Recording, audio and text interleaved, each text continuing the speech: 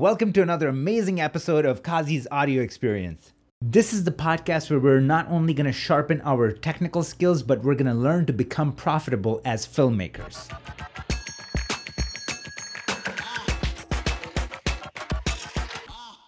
What is going on, my beautiful people? We are live, and this time we're going live with Gabe Sanchez.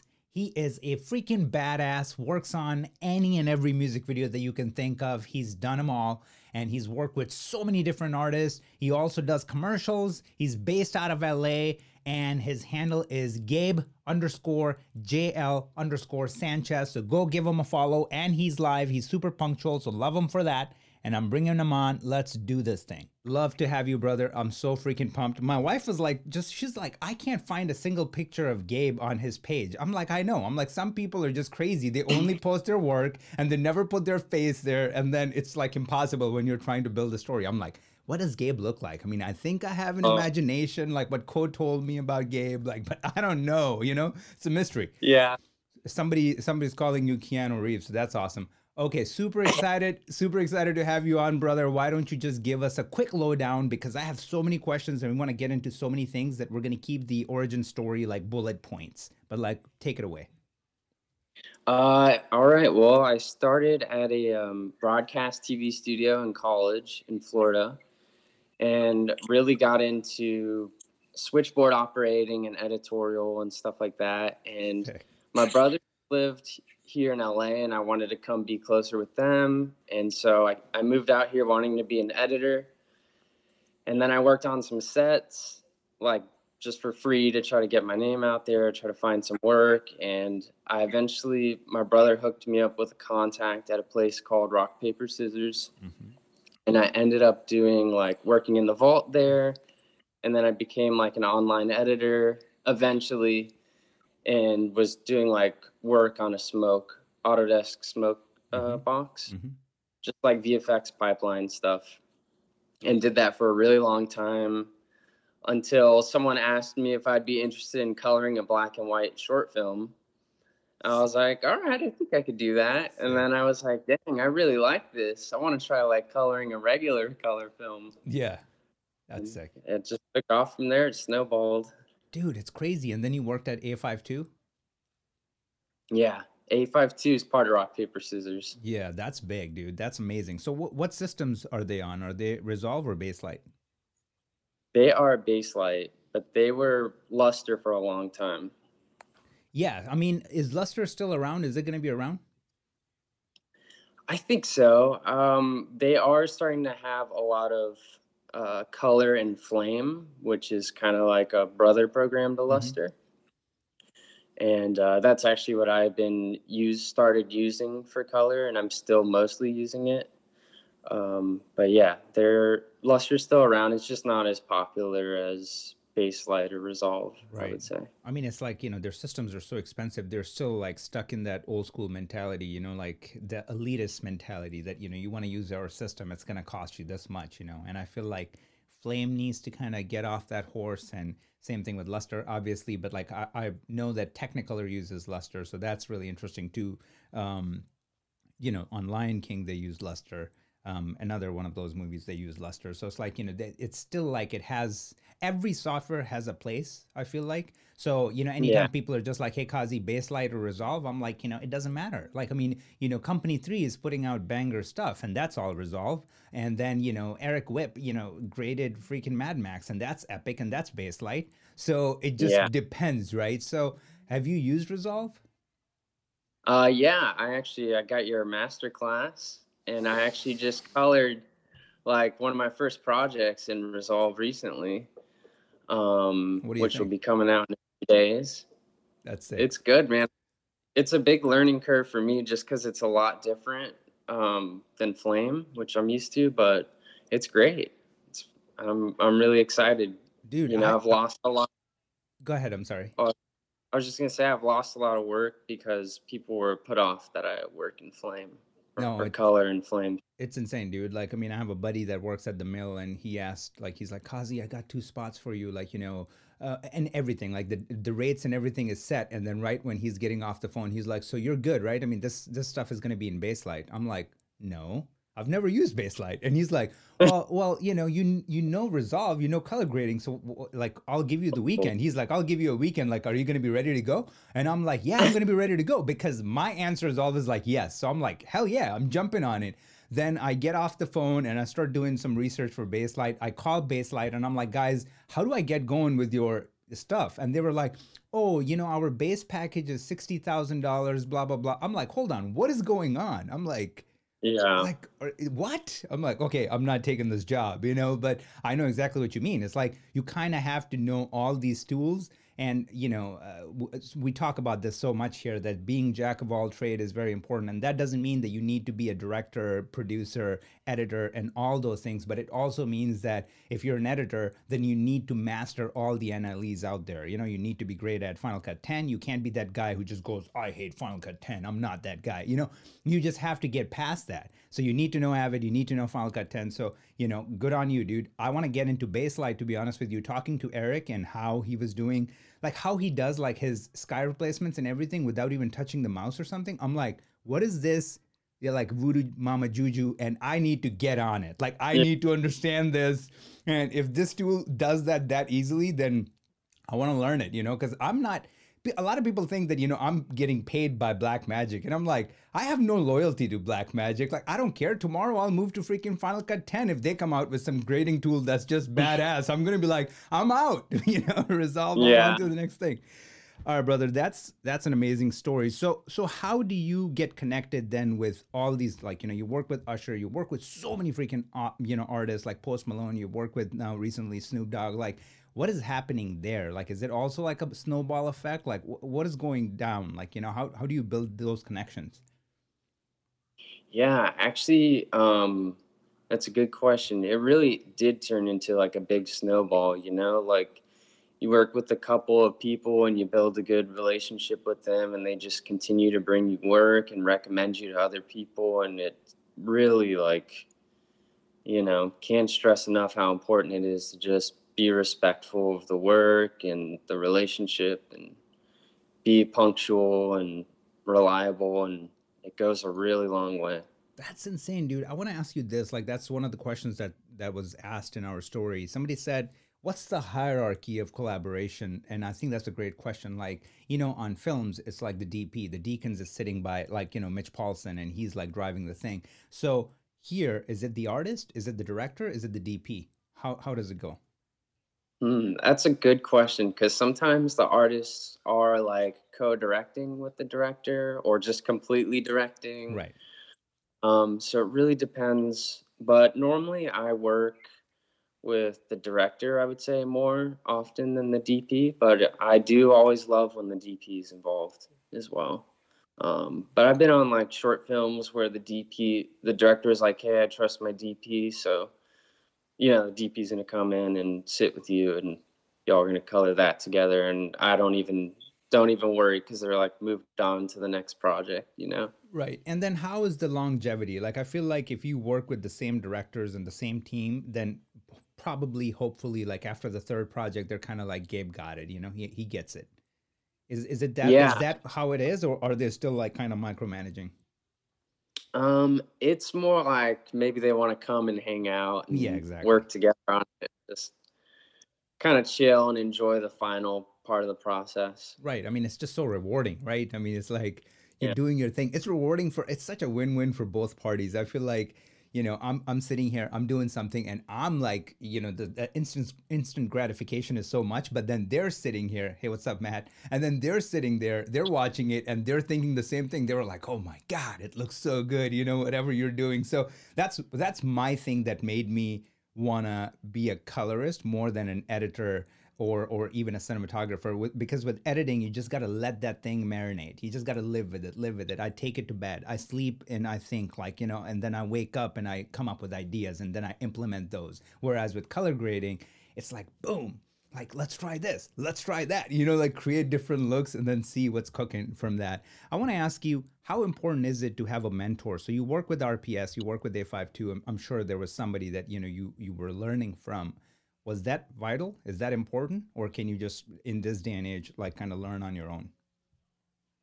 Definitely. It's super important to get some mentorship for sure. Like there are a handful of artists who just helped me so much along the way. You know, I just remember like the first project I was on, I was like begging people to like just kind of show me some things because I Yeah. was like, oh man, over my head. And Right. yeah, it's just so important for sure.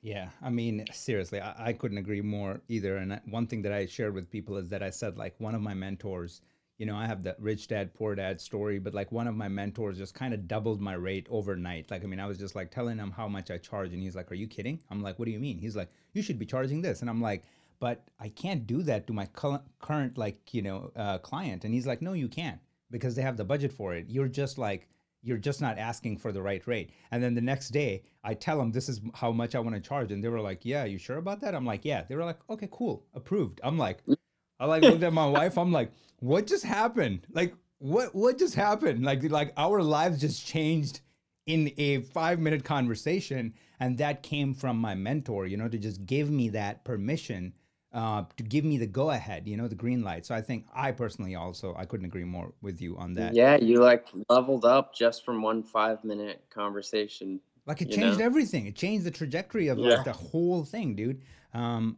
Tell me this. You live in LA, you're LA proper. How important is that to be local as a colorist specifically? Like, is that important or can you be remote and still all fine?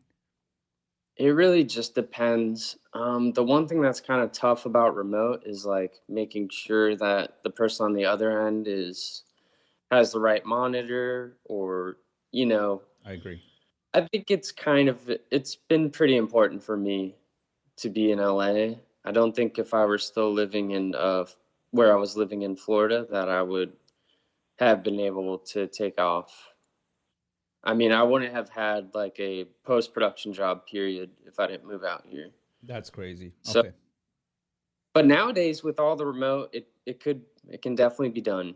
You know, don't to people viewing, don't be discouraged like, "Oh, if you don't live in LA, you should still, you know, practice and try to get out there for sure." No, it's so crazy, dude, because I'm like connected with so many people that were in LA, and then, once they established their base, they moved out to Utah, they moved out to Texas, they moved out to Florida, to save some money on taxes or whatever, and now they got their own thing going on. They're taking the money, funneling it into real estate and thinking about their future, and now they have the same clients because they built that relationship. But I feel like I just couldn't agree more to what you're saying. Like, you found the opportunity when you moved here first. So that is important. But somebody who is, who's set on being a colorist and who listens to these things and like is pretty up there, like, up and running with the software and everything. I feel like, I always talk about it, Instagram, like these places, right? Like not traditional places. You don't go to careerbuilder.com anymore and look for like cool color grading jobs because it's not happening. And that route of Yeah. like, let me start from a receptionist and then move my way up, well, more power to you if you want to do it. Like, that's just not my cup of tea. I feel like we can be smart about it. I know so many people here that are hitting some serious jackpots right now in this economy, in whatever we're going through right now, because what they're doing is they're just going off of like what I always say: hit up the DPs that you like, hit up the directors that you like, and just reach out to them and be like, "Hey, dude, I got time in my hands. Like, like quarantine got me like going crazy. I want to work on some projects. Do you got something for me? I'll do it for free." Like, nobody's gonna say no to you if your work is good, if you come off professional, and if you got the talent, and then you're offering services for free. You do one free job, and I promise you, nobody is that terrible in the world that people that are professional that are gonna rip you off. Once they see your work, they're going to start paying you. Let's say they pay you half of like what you make. That's okay, because next time they're going to pay you exactly what you're worth. But that opportunity was made out of thin air. You know what I mean? Because through social media, we don't have a middleman. We don't have a human resources person that I got to hit up for Black Magic to have me talk to the head honcho or blah, blah, blah, blah, blah. I can just go straight to Jack, like the freaking director of whatever marketing or whatnot, and reach out to him directly. And he can go, "Hey, I've seen your stuff on Instagram. I've seen your stuff on YouTube, dude. We love you, blah, blah, blah. Let's get something going." And I can just go straight to the source. So I feel like I agree with you. It's very important to be in the right place. But at the same time, I feel like that mentality is changing, especially after COVID. it might have just Yeah. skyrocketed like a mother, right? Because everybody, Yeah. the mill is like now promoting, hey, we do everything like remote. Like, company three is heavy on like, we're all remote, blah, blah, blah. All these companies are pushing that agenda because that's a big thing right now. So anybody who had that doubt that I don't know if I can make it because I live in Uganda or I live wherever, well, trust me, you can. Like, trust me, like, you just stay focused and stay persistent and just keep doing your thing, and you're gonna break through. You're gonna have that moment where you're just gonna have that eureka moment, and you're gonna flip that whole thing. Yeah. All right, brother, I gotta ask you another question. So I'm always interested in this. It's a 80-20 rule, right? Like, and I break it up into like technical and creative. Like, so if we do a 80-20 rule with you right now, when it comes to your technical skills and when it comes to your creative, like, juices, like not more than skills. Like sometimes some people are just more technically driven, right? Like Eric Whip, a Mad Max guy, is more technically driven. Jill Bogdanovich, John Wick colorist, she's more creatively driven. So for you, if I do an 80-20, where does it sit? It doesn't need to be 80-20. It could be 60-40, whatever. But like, how do you scale yourself there?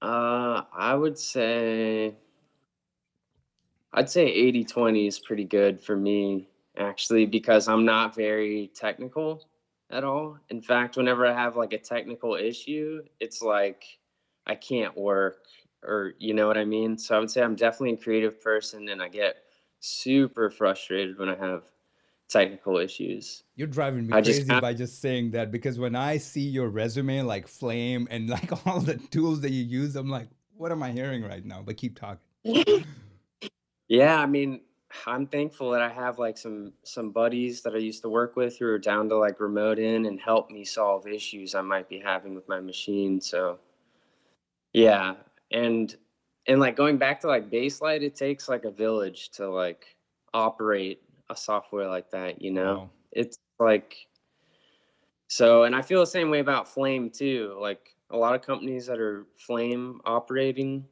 they have like such an extensive engineering team, you know?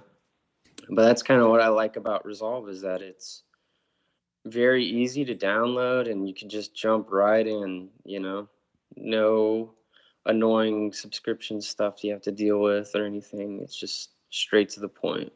I think they're really trying to. I think when they say that, they mean it, that they're trying to democratize that industry, right? Like with the price point and everything. And um, I think that's just the truth. That's what they're doing. And it is like, because it's a $300 software, people get mistaken sometimes and they're just like, oh, I had some bugs in Resolve. Well, it's only because it's free. It's a freeware. It's a free software. That's why I'm like, trust me, bro. You could be using Flame and it will have 10 billion times more issues. It's just that it has a village. Like you said, it has a huge team behind it supporting it at all times. So then you just feel like it's bulletproof. Like it's better than, all these other tools. That's not the truth. But I just couldn't agree more with you. And I feel like that's why, as much as I do want to jump on Baselight or whatever, my agenda in general is always like democratizing color grading and this industry, and give people the mentality of like, hey, don't just think that if you're a filmmaker, you have to like, bunk with your boys like for 7 years until you get something going. Like, I'm trying to tell people that you could be profitable, you could be making the same money that your brother is making in IT, and like start thinking like that. People need to start thinking like that, so Yeah. then this becomes more fun than, you spend the rest of your life just working on corporate jobs or whatever because you got to pay the bills. So I feel like, I respect Resolve's like mindset, like them selling you a $1,200 camera that shoots in RAW and 12-bit images with 13 stops of dynamic range, and then it comes with the Resolve software. Are you freaking kidding? And then you can pick up the same camera for used on eBay for $800 that still comes with Resolve. So now you're paying $500 for a 4K, camera that's capable of putting out HDR images. It's like mind-boggling. Um, Yeah. It is. I want to jump into, do you use like, are you asked when you're working on projects, these artists are like, hey, make this music video look like The Revenant? Like, are there these references thrown around, like make it look like a movie or make it look like that music video or this music video? Or how does the process go? Yeah, usually I'm sent like reference photos of what they want it to look like, the vibe. Maybe for a certain scene, they'll have a still of The Revenant, and then for a different scene, they'll have a still, another scene from The Revenant, or just completely random. So Yeah, it's really, you got to pull those reference stills in, look at your scopes, kind of analyze, figure out what cameras were used and lighting, see if it's realistic, you know. Sometimes you have to, meet in the middle because if you try to push something too far, you might make it look worse. Right. Are you that's crazy. Are you sending in lookbooks? Is it like a thing like where you're kind of giving them four different looks like, hey, here's my look, here's your look, here's something in between, and here's the one like Rec 709 or like natural look, and then pick one. Is that like a normal process or no? Like now you're just going in with the references. That's a good question. Sometimes if I don't have a lot of direction, sometimes people will just be like, make it look dope, and I'll Yeah, exactly. I'll like do a balance pass and I'll just, try out some creative LUTs or try some adding some contrast, certain colors, push some things, desaturate some things. That's dope, dude. That's amazing. Yeah. Are you and how often, how early are you involved in on a production? Like, for movies, like, some colors are involved really early on. So for music videos, is it like a last second thing? They're just like, hey, can you grade this in the, like we have 5 minutes. Go ahead, grade this real quick. How does it go? See, it is surprisingly a lot like that. Yeah, I Where know. it's like, That's hey, are you available tonight? And I'm like, yeah. what? Yeah, I know. That's why I said that. It's hilarious. Yeah. But sometimes, like recently, I just did something where they're like, "Hey, we want it to be black and white, but we want the like the liquid to be a certain color." Like, and they're like, "Hey, should we like make the liquid green?" And I was like, "Thank you for asking. Yes, please do." Yeah, yeah, yeah, yeah. As long as the environment's not green, and it worked out, But yeah, sometimes when I work with my friends, they'll get me involved, and I always appreciate it. Right, right. You So know. much work is done just in there, instead of like we'll do it in post because Gabe can handle it. I know. Do you Yeah. have like because a lot of your looks when I see it, I'm like, man, how is he pulling this? Like, is he like, is it like everything? Is he dropping a film LUT and then working off of that? But then I go through some of your posts and it's like stuff is shot in 16 millimeter. A lot of it too. So I don't know. Is most of it shot that way, or do you have like certain LUTs and plugins that your go-to plugins that you start off with to get that Gabe signature look?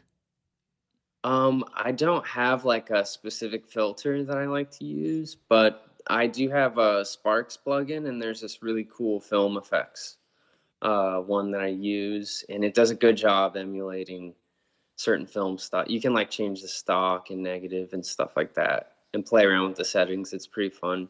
But yeah, a lot of things I get are actually shot on film, and so it's not like really it's not. Sometimes I do make Alexa footage look like film, Yeah, and but use a lot of time I do get to work with film, which is always fun.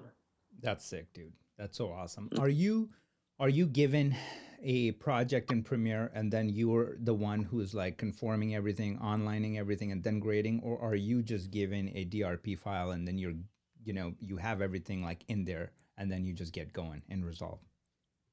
That's a good question. Or I'm It's sorry, always not in Resolve, like Baselight, whatever it is.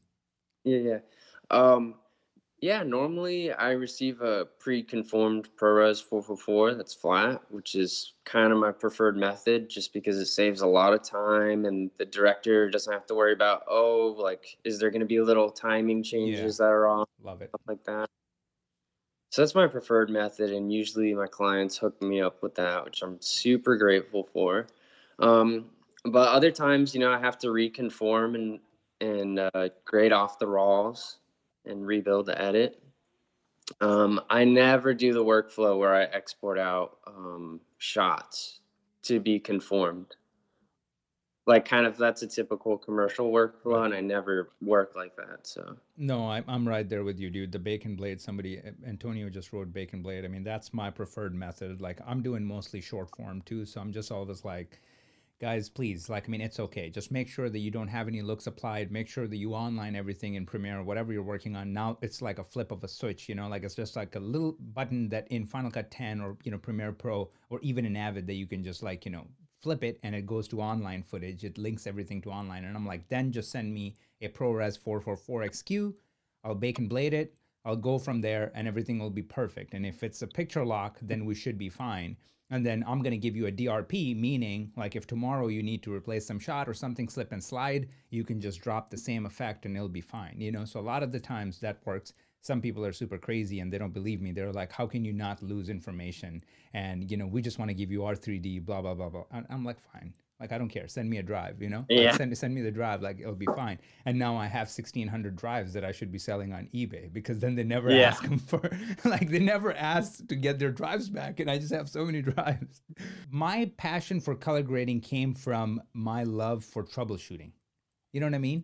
Like, I went to Yeah. school. I went to school for network engineering too. So like, I was like 2 semesters away when I quit. So I mean, I can still go back and get my degree, but I was really close to getting my degree. And so that is like in my bones. Like I'm very technical, hands on. I'll get behind the TV and figure it out and like do my research and read 150-page white papers. But then it's really funny because when I talk to people, it's the opposite. I'm never that guy that is reading you white paper because I've read them so much in my entire life that I'm so sick and tired of it that I'm like, nobody else needs to do that, So I'll just like give it to you like how it is. All right, I want to jump into people's questions. And this question, let me know if something doesn't make sense, then we'll figure it out. But he's saying, how do you keep consistency in color while switching between indoor and outdoor? Now, I don't understand if he means like a oneer that goes from an indoor to outdoor, or if he means, the consistency of like where the midtones and everything is supposed to be sitting in indoor and outdoor shots. Like, does that matter in a music video? That's a good question. I think it's okay for the indoor and outdoor to be in their own natural environments. I don't we don't usually have to like I mean as long as the look matches, like, it makes sense for it to move to outdoors and it feels good, that's all that matters. But for a shot that goes from indoor to outdoor, that's a different story. Those are always difficult. I do a lot of grading in the timeline. So I will duplicate a clip and grade to the first half of the shot and the second half of the shot, and I'll just do a crossfade between them Love it. if I need to like adjust for exposure or white balance and stuff like that. Yeah, I love it. I mean, I would do like in Resolve. I mean, if you see like you can do a same thing, dynamic keyframing, and I will just have like a global adjustment node where I would do the switch, like whether it's like, temp and tint or whatever it is. I try to start very basic, like a global change.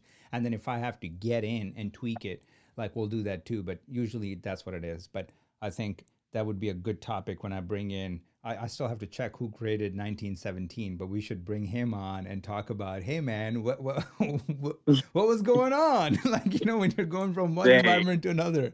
I don't want to be on that project, dude, even if I'm getting paid $1 million. That's crazy. Yeah. Um, okay, so this is a good one, and that came from my wife. So, how do you decide on a look in a world where anything goes? I think that's a pretty good one, right? Because with music videos, I mean, it can be anything. Oh, that is a really good question. Uh, Usually I will just go in and do a balance pass. I'll see. It really also depends how much time you have. If you only have one night to do something, you don't want to like dig in too deep into a crazy grade. Like you don't want to spend an hour on one shot and then you have like 500 more to go. Right.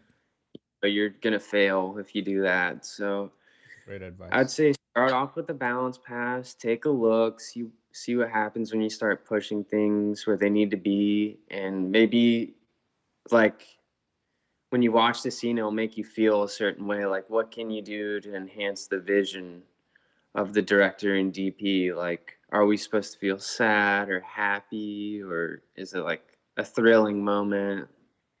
I love it. So, I love it. yeah. Yeah, I mean, dude, everything is so different. I mean, my recent post, I don't know if you saw it or not, but the caption was like, this one wasn't easy because I started working on the shot and I'm like, I can't really do a base pass because it's not translating from shot to shot. So I'm like, what is going on? And it was like, obviously, I picked up the phone and called my creative director and we're cool, like, we're buds. And I called him and I'm like, dude, what is going on with this? And he's like, oh, sorry, dude.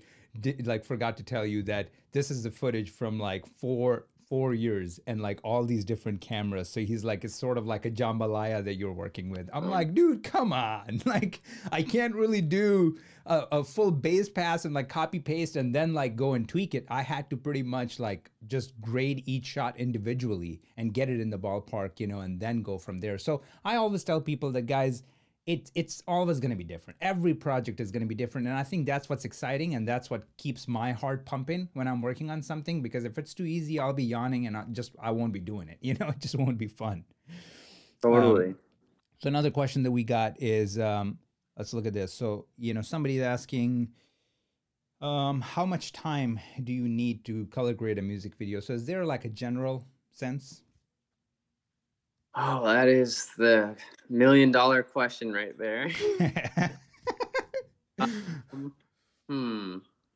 It really just depends. I mean, how many scenes there are, how crazy are we gonna get with the grade? Like, sometimes I end up having to roto to make things work, you know, and that just takes so much time. So it can be anywhere to from, half day, 4 hours to 20 hours or even more. That's So crazy. That's fast. All right. So another question is, um, okay, so I already asked you that. How does the process go with heavy CGI we see in so many music videos? And I'm going to pull up the image here too. I just took a shot of that from your. So I mean, is there any CGI going on here? Is there like a background like sky replacement or something happening here? yeah, so this was a green screen shot right here, but there was not any CG in this particular shot. Okay. Like that was a pretty cool art design, set design for the car and everything, and Snoop Dogg's looking dope as usual. I think it was just a little sky comp in the back. I did not personally do any of the VFX on this project, but Max Colt did that. That's sick, dude. And it's so Yeah. stupid and such a letdown that I'm replaced. Like, it's my face instead of Snoop Dogg's. God, like, it just, I wish we were able to move the screen. But I don't know. So is this like a VFX or is it like a CGI or this is also like just a green screen? Yeah, that's definitely it's a mix of CGI and green screen. So that Yeah, dinosaur is and so not real? no, no, neither Okay. is the lightsaber. Um, but this was a project where I started coloring when it was green screen, and then so we just like set looks, and then I received a bake out with all the VFX back in, and we just kind of reapplied the grade and adjusted for the VFX. So when they're sending you, are they sending you log then? Like they probably have like a Rec 709 so they can see what's going on and they work on it. Then they take the LUT off and they send you, are they sending you log or how's that working? Yes, usually they send it back as log. I think on this shot I got it back Rec 709, which I was totally fine with because that's basically what we were doing with the green screen grade anyways. Okay. All right. I want to go to this one. This is one of my I love this shot. I mean, Oh man. it looks really simple, but I had to dig in and find this because I always loved it when I first saw it, and that was like months ago. But this one has like such a nice like high key feel, but then everything is there, nothing is blown out or anything like that. So, I mean, kind of take me through the start to finish like node tree sort of thing. Like how are you building this? I'm just curious. Okay, so the way I like to do it is I like to do a balance pass and then I have like a look layer on a separate track above the segments of the QuickTime. And so I actually worked on this with my good buddy Eric Rojas, and he was sitting with me, and we just wanted to go with like kind of a pastelly look, but Right. not too flat, Right. just make it dynamic. And they did a really good job designing the set on this one. I mean, it was so colorful already, but we just really, made sure set the black levels, set the white levels, and you know, started pushing some pinks and making sure his skin tone wasn't getting too saturated because we did put a lot of saturation into this. Right. And then you're like, oh, we need to make sure, bring back the skin tones so they're not like too orange or Right. overly saturated. I love it, dude. Are you doing any vignettes? Are you doing any windows, any rotoing or anything here, like any qualifiers? Yes, I'm using a 3D keyer slash qualifier, and yeah, when I tried to get all of the pink, it was sort of falling into other colors a little bit, so I had to do little masks to make sure it didn't affect too many other things, you know. Dude, worth it. It's totally worth it. Yeah. I want to pull this one up too. And this is when I think of you, I kind of think of this look, and it's a very ballsy look. And I want to tell people that because, when you start working off of a log image, like the first reaction is when you do your base, like you just want to kind of pull and push it like as much away from like that log image. But then anytime colorists make that conscious decision to kind of bring it back in close to that log image, which I feel like, Mitch Paulson does a lot, Deacon's colorist. And that's why everybody says Deacon's looks are so natural, blah, blah. They're not really natural. They're still really pushed and really crazy, but they kind of do live in the middle, right? So they're very close to almost like log. They're only like come up this much, but then they live in that world.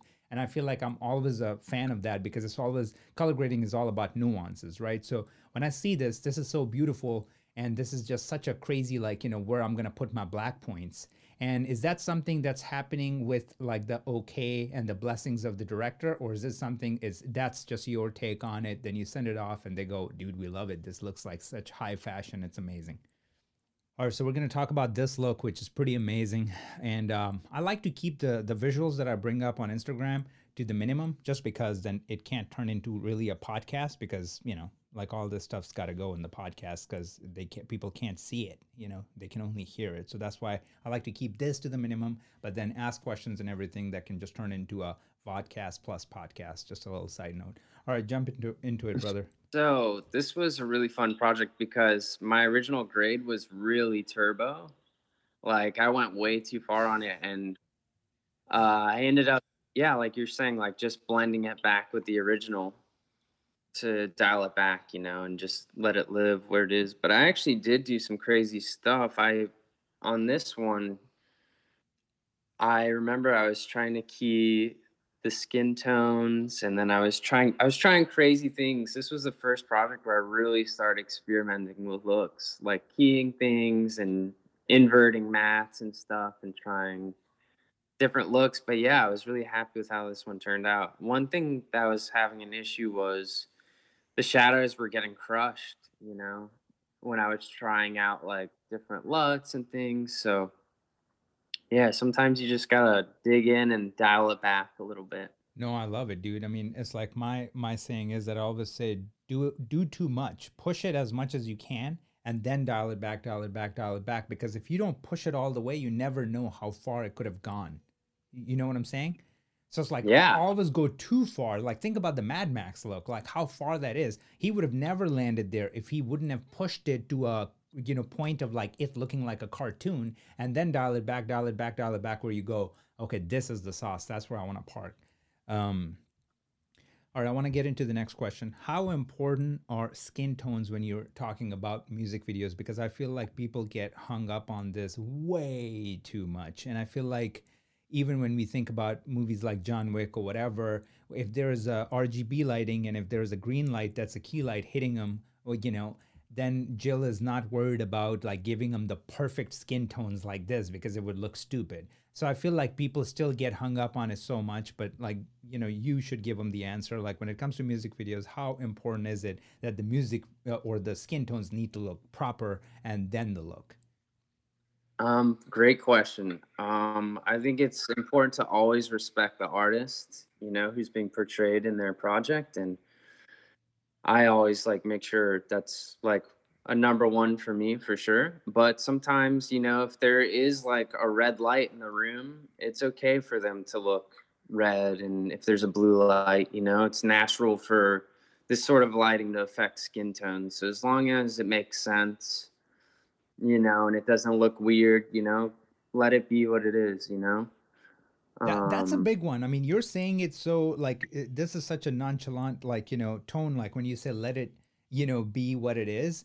That is it. Like that is so big, for people to understand. Like when you're talking about grading a music video in 4 hours or something, that means that you're not working with images like that. Every image is going to be like fix it in post. That means you're working with pros. Everybody's done their due diligence, brought their 150%. So when you're sitting on the freaking, when you're grading, you're just making sure that you bring that out and it's done. You're not overdoing it. Like so many people are just like, if I'm working with Usher, if I'm working with Snoop Dogg, then I have to be a rocket scientist or else I can't do this. And I feel like, yes, skills and your talent and your experience matters, but at the same time, understanding, what is required per project, that's the most important thing. Like certain jobs might look like, oh man, this must have taken you like 7 hours. We're going to get him back, so I'll keep going. Certain jobs may look like, hey, Kazi, this must have taken you freaking 5 days to do. It took me like only 6 hours to do because the DP was on point, the set direction was on point, and all I had to do was this and that just to get in the ballpark and then go from there.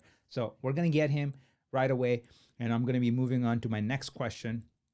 But guys, thank you so much for everybody to be sticking around. This is amazing. We have so many questions coming in. We have so many questions here that I still got to go through. We have 12 minutes left. So this is going to be a rapid fire round. And let's just keep going. Let's keep going. We already talked about it, but let's just go through it one more time. So any specific process, like, for me, it's like noise reduction got to go in, to send the clean feed in, so then I can like have the RGB noise out and then I can work on it. Then at the end I usually apply glow, sometimes, not all the time, but the glow like makes it look like film, like it takes out the digital aspect of like the footage. And then finally I throw a film grain, and you saw it in the masterclass too, and all the tutorials that I put out. So sort of like my go-to, I add some sharpening. Those are like my go-to nodes that always go in. Do you have some of yours, like like the Gabe sauce that goes in like start to finish, and then like you do everything in between? That's a good question. I feel like it's very seasonal. When I first started grading, my thing was to put like a very slight golden glow on everything. Love it. And that was like my sauce. It was like very minimal, but it was my little signature thing. I love it. I don't do that anymore, but I do sometimes, depending on the project. I definitely, if I want something to look filmic, I got those kind of, you know, setups to sort of help out with stuff like that. I love it. Maybe like a little bit of chromatic aberration or, some nice film grain. Right. I mean, those like Uh, just it just sets everything apart. You look at it and you're like, how do you get that? That's what sets it apart. yeah. I want to ask you, okay, so any tips on using qualifiers? Like, do you mentioned 3D qualifier, and that's like something that a lot of people don't experiment with, but do you have any tips on denoise and like this and that? But like, you don't have to give me the exact numbers, but like just some tips that people can use and apply, to start using qualifiers. Yeah, absolutely. Let's see. Definitely denoising first helps a lot. Denoise, qualify, go too far, you know, push it to where it starts going to into other, into the other territory and dial it back. And then feather it and see if that works, If it's really important to feather a little bit. Sometimes it depends on how it works. Really depends on the image. But yes, denoise first, qualify, feather. You, I mean, I didn't know this going into coloring, but there is a lot of shapes that need to be made to fix qualifiers. There is a lot of like rough rotoing that has to happen to make something look good. That's $1 million tip right there, what he just said. $1 million tip. I mean, I couldn't agree more. Because yes, like, I mean, you can't be shy of like, oh, this is not the proper roto. I shouldn't be doing this. Like, no, you got to go tick, tick, tick, tick, like, grab this part of the cheek and then just track it. And it's like, these softwares are so good to track like, 140 frames or whatever so quickly. And then you move on to the next shot. And that is happening. That's happening in movies. That's happening in music videos, commercials. Don't fool yourself. So many people go crazy, right? Like, I mean, on my YouTube videos, they're just like, hey, Kazi, Yeah. how are you spending this much time and this many nodes? Like, I mean, is this even realistic when you're working on a movie? And then when I talk to Jill, she's like, yeah, this one shot that you're looking at, I had 60 nodes going on. And I'm like, this is your answer, guys. Like, I mean, it just all depends on what it is that we're doing. All right, I want to move on to the next question. The next question is, do you have any tips on somebody who wants to start as a colorist for music videos? Like, do you have like some sort of a roadmap, or you can just tell them that do X, Y, and Z, and you can get going? Yeah, definitely. I think the advice you gave earlier was like the perfect advice, for getting into like working with people. But practice can just continue practicing, like making good looks. Don't buy into just using LUTs. It takes a lot of blending. Right. Respect the work, respect the artist. All right. So amazing. I want to ask you this: best resources to develop your eye for color. Is there anything? Is there like a book? Is there like, hey, watch Chernobyl 17 times? Like, is there something to like develop that thing? Oh man, it really just takes time and practice. I still feel like I'm learning. I'm still like I got so far to go to like continue developing my eye. So just keep practicing, keep watching things, study how other people do things. The master class is a great resource for people to learn how to do balancing and correction and then grading. You know, it just takes time. I love it, dude. I love it for that plug. And yes, it is true. Um, what do you got going on in terms of like a monitor or something? Do you have like a Flanders or something that you're using, or are you using an OLED? I have a reference OLED for like the clients, Okay. but my like color calibrated scientific there's a Flanders DM240, Mm, used to own and I one. highly recommend that one. Yeah, Yeah, yeah, dude, I love it's it. really good. Yeah, I know. I used to have it. I loved it. I mean, I just got rid of it for one reason, and that was like it was driving me crazy with the LCD, you know? Like, I mean, the contrast is just never going to be the same. So, with my OLED, like how Yeah. I was seeing, like when my blacks went pure black, I can see it right there. It was just like black and white, black and white. It was like what I see is what I get. And it just got to a point where I'm just like, I am okay with losing 10% of color accuracy for this contrast. That's just me. And probably some, color nerds out there would want to bury me right now when these, words leave my mouth, but I don't care, So, like even Matt Osborne, not this Matt Osborne that works at the Mill, but the other Matt Osborne, like, I mean, he grades so much stuff for Hulu, and he's using C9, LG C9. That's his main monitor. It's calibrated. It has a LUT box, like, where he can like lock it in and get the right colors. But he's using that, for HDR work, and it's approved by Hulu. It's approved by Netflix. So that's one of those things that I tell people that, guys, if you can't afford a $5,000 monitor like the DM240, it's an amazing monitor. But if you can't afford that, it's okay to get a used like LG B6 or like C6 or something like that, and save yourself tons of money and still be able to get really close to what's been going on out there. Because ultimately it's not going to be about which monitor you use, which panel you have. I mean, some people can say that that matters, but at the end of the day, what's going to matter is your work, and your communication skills and all that stuff, So it's going to come down to that. Gabe, I just want to say I love you. Thank you so much for coming on, man. And you're so generous with your knowledge, everything that you shared. Dude, I respect you so much. And your work is unbelievable. It's so freaking good. You're so humble. Dude, you're one of a kind.